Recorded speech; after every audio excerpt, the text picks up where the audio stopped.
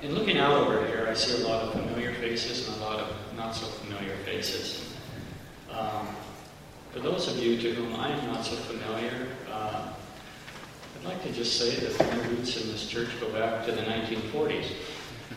Not that I was here then, but this became my father's church at the time that he became a Christian. And he was active here with the young peoples. And in 1950, this church sent John Coop as a missionary to Ethiopia.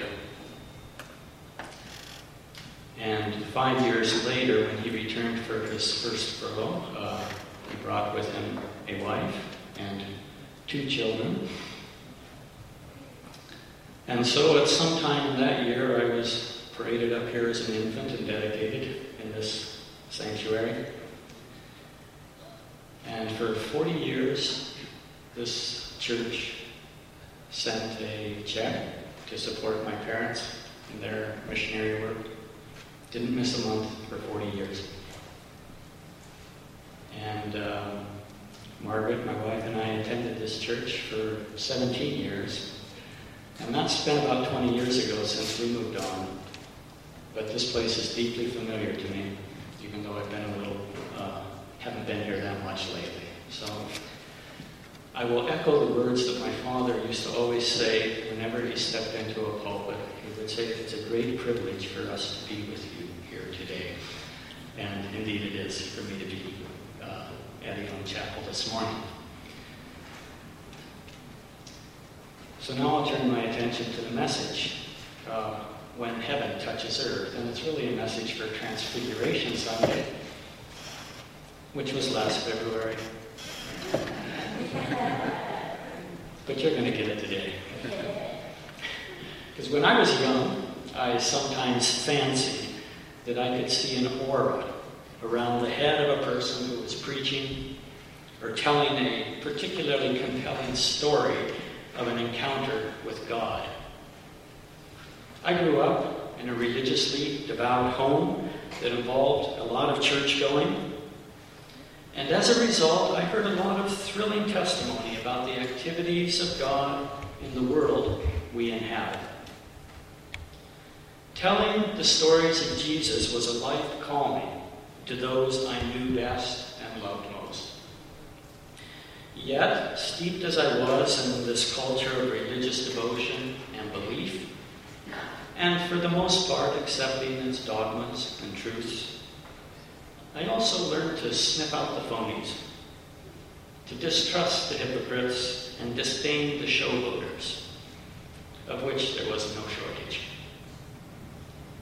Still, sometimes when I squinted just right, a sort of halo seemed to emanate from the head of a person whose story rang true, whose character seemed consistent, whose humanity thoroughly embraced the presence of a living God. And that felt good. It made me feel like I belonged. It bolstered my belief. It helped me to behave. Now, a schoolboy's squint is a far cry from the revelation of God's glory that was described in our gospel reading today. In this incredible scene, the human Jesus underwent a remarkable transformation. His face shone like the sun, and his clothes took on an unnatural shade of white, gleaming brighter than the teeth in toothpaste commercials. Dazzling white, the text says, such as no one on earth could bleach them. That would be truly unnerving, but wait, it only got more eerie, more uncanny, more supernatural. The 3 disciples that Jesus brought with him on this mountaintop spiritual retreat, Peter, James, and John, were shocked beyond belief. Not only had the man they worked with day in and day out turned a brighter shade of pale, but he was busy carrying on a conversation with 2 eminent and centuries dead Bible characters, Moses and Elijah.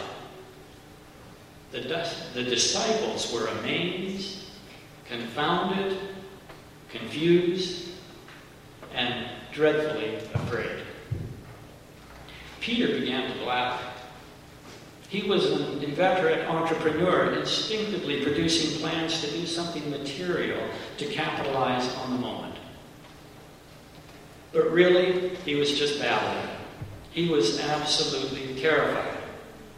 They all were terrified, especially when a cloud suddenly overshadowed them and a voice from the cloud filled the space. "This is my Son, the Beloved. Listen to him." And that's where the extraordinary aspects of the scene came to an end, and a semblance of normalcy returned. Suddenly, it says in verse 8, when they looked around, they saw no one anymore, only Jesus.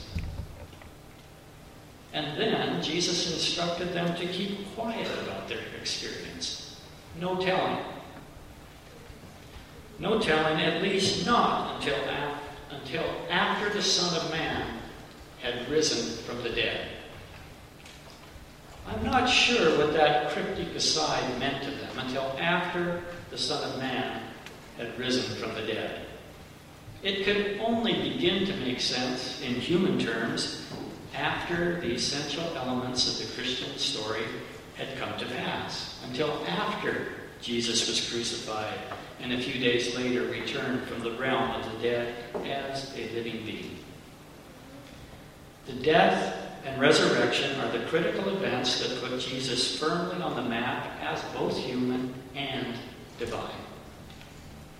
The transfiguration scene on the mountain, dramatic as it is, was only a flickering premonition of the greater glory to come. The schoolboy's feeble apprehension of a nimbus amidst the shining of a spotlight. I'm not going to attempt to explain what happened on the mountaintop that day. The church has typically understood it as a revelation of God to Jesus' disciples about the true nature of Jesus. The dazzling appearance of Jesus points to his future glory, and the appearance of the Old Testament figures demonstrates that Jesus and his mission satisfy the religious expectations of his time, fulfilling the law as seen through Moses and the prophets as represented by Elijah.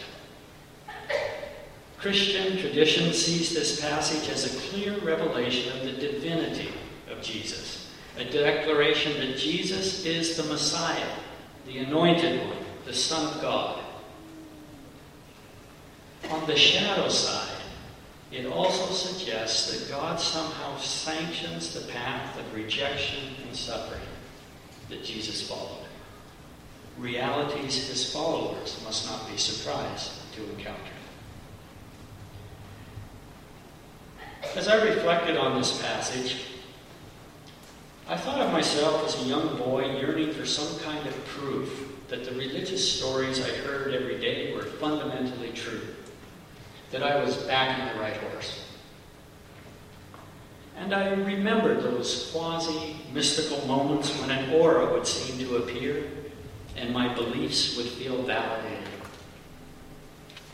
There were times when I would try to manufacture the aura and the feeling, but I could tell the difference between something of my own doing and something that simply came like an unexpected gift, an uncommon grace, a glimpse of transcendent glory. Since those days, I've been both a believer and unbeliever in the faith of my fathers. I've both conformed and rebelled. I've been attracted to the humility taught by the church and repulsed by the hypocrisy and power-mongering so prevalent within it.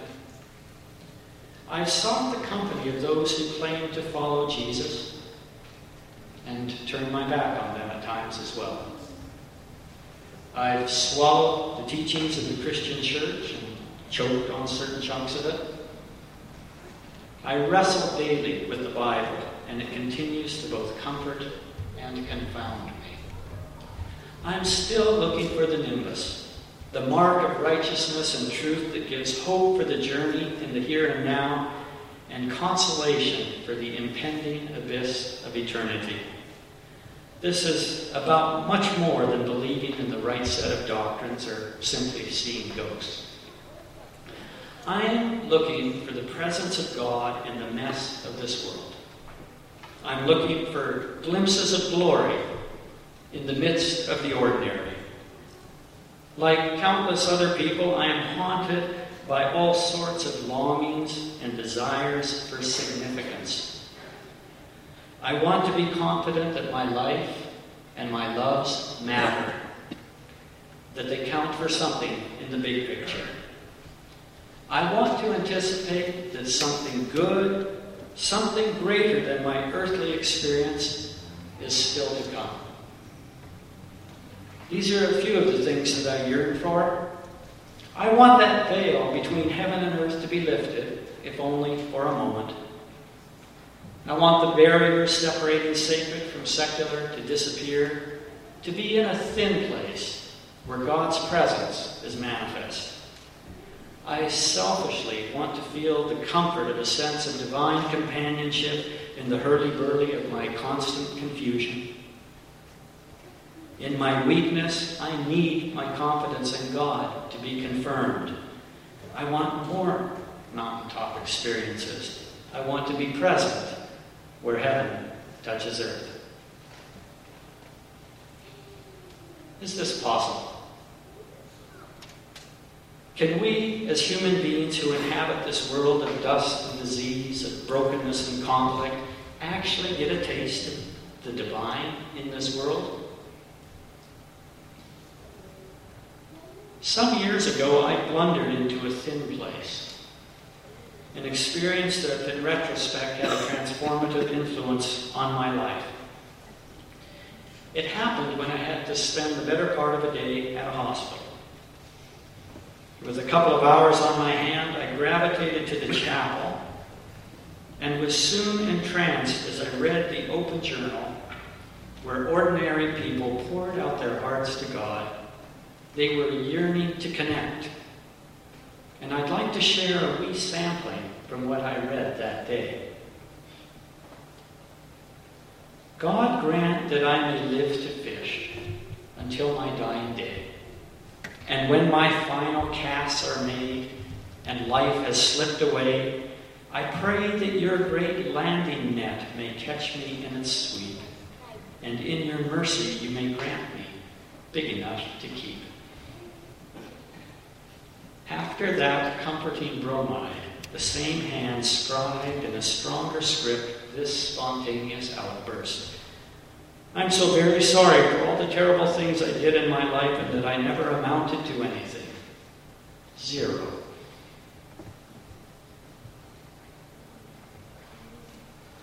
Here's another one. I'll try to read it as I felt it was written. Please don't take away my hero. Please, please, please. Please, please, please save her. Please, please, please, please save my mom.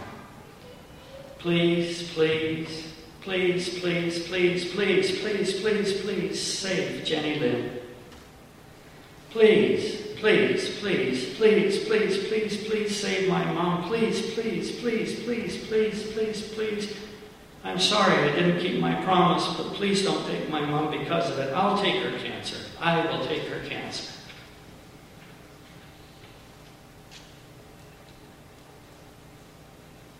The journal did not record how these stories turned out, probably quite sadly. They do, however, demonstrate how, when our flesh feels weak and vulnerable, our spirits reach out. And this helps to explain why hospitals are places where key elements of humanity, including our desire to connect with our Creator, are apt to come to the fore. What struck me when I read those desperate pencil scrawls nearly 10 years ago was the authentic cry of the human heart, raw and real. It was humbled humanity calling for a touch of the living God. I said it was transformative for me because it stirred within me a desire to hang out in the thin places. These days, I make my living as a spiritual health practitioner at Health Sciences Center. Every day, I interact with people going through experiences that have them thinking about their relationships and their conduct, their future, and their past. And many are wondering about God and eternity, about this world and the next. And this kind of questioning puts people into a headspace where we will be more receptive to a touch from something beyond our purely material circumstances. It is the allure of the transcendent. So just briefly, I want to comment on two responses that seem to occur whenever human beings recognize the nearness of God. And the first response is fear. You can read about it in many Bible stories, indeed, right from the very beginning, when God came to visit Adam and Eve after they'd eaten the forbidden fruit. They hid. They were afraid. They didn't want to be seen the way they were. When the prophet Isaiah had a divine vision, he fell on his face because he could not abide the near presence of the living God. And in our gospel story today, Peter, James, and John were terrified. And the fear factor arises for a very good reason. None of us are worthy to be in the presence of a holy God. Adam and Eve had disobeyed, and they knew a reckoning was at hand. Isaiah said, "Woe is me! I am lost, for I am a man of unclean lips, and I live among a people of unclean lips, yet my eyes have seen the King, the Lord of hosts."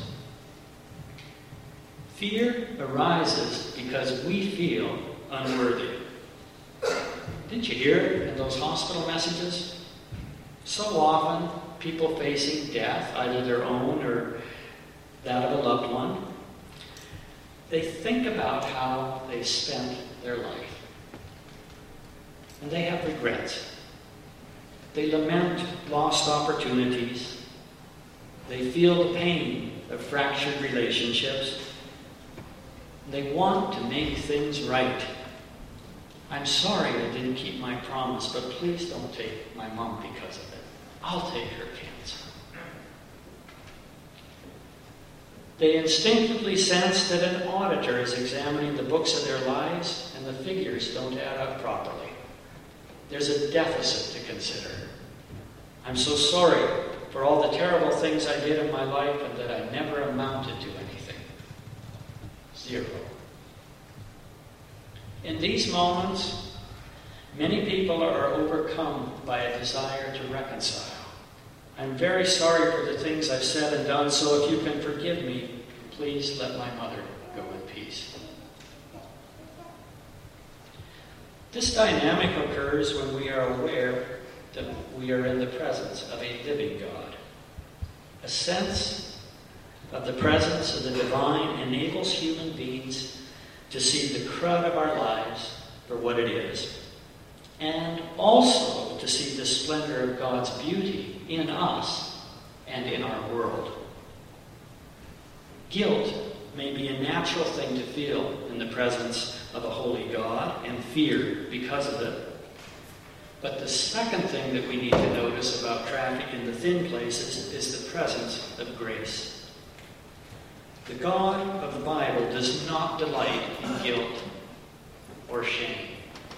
On the contrary, God pulls out the stops to make it possible for people to draw near to Him and to be at home in the splendor of His glory.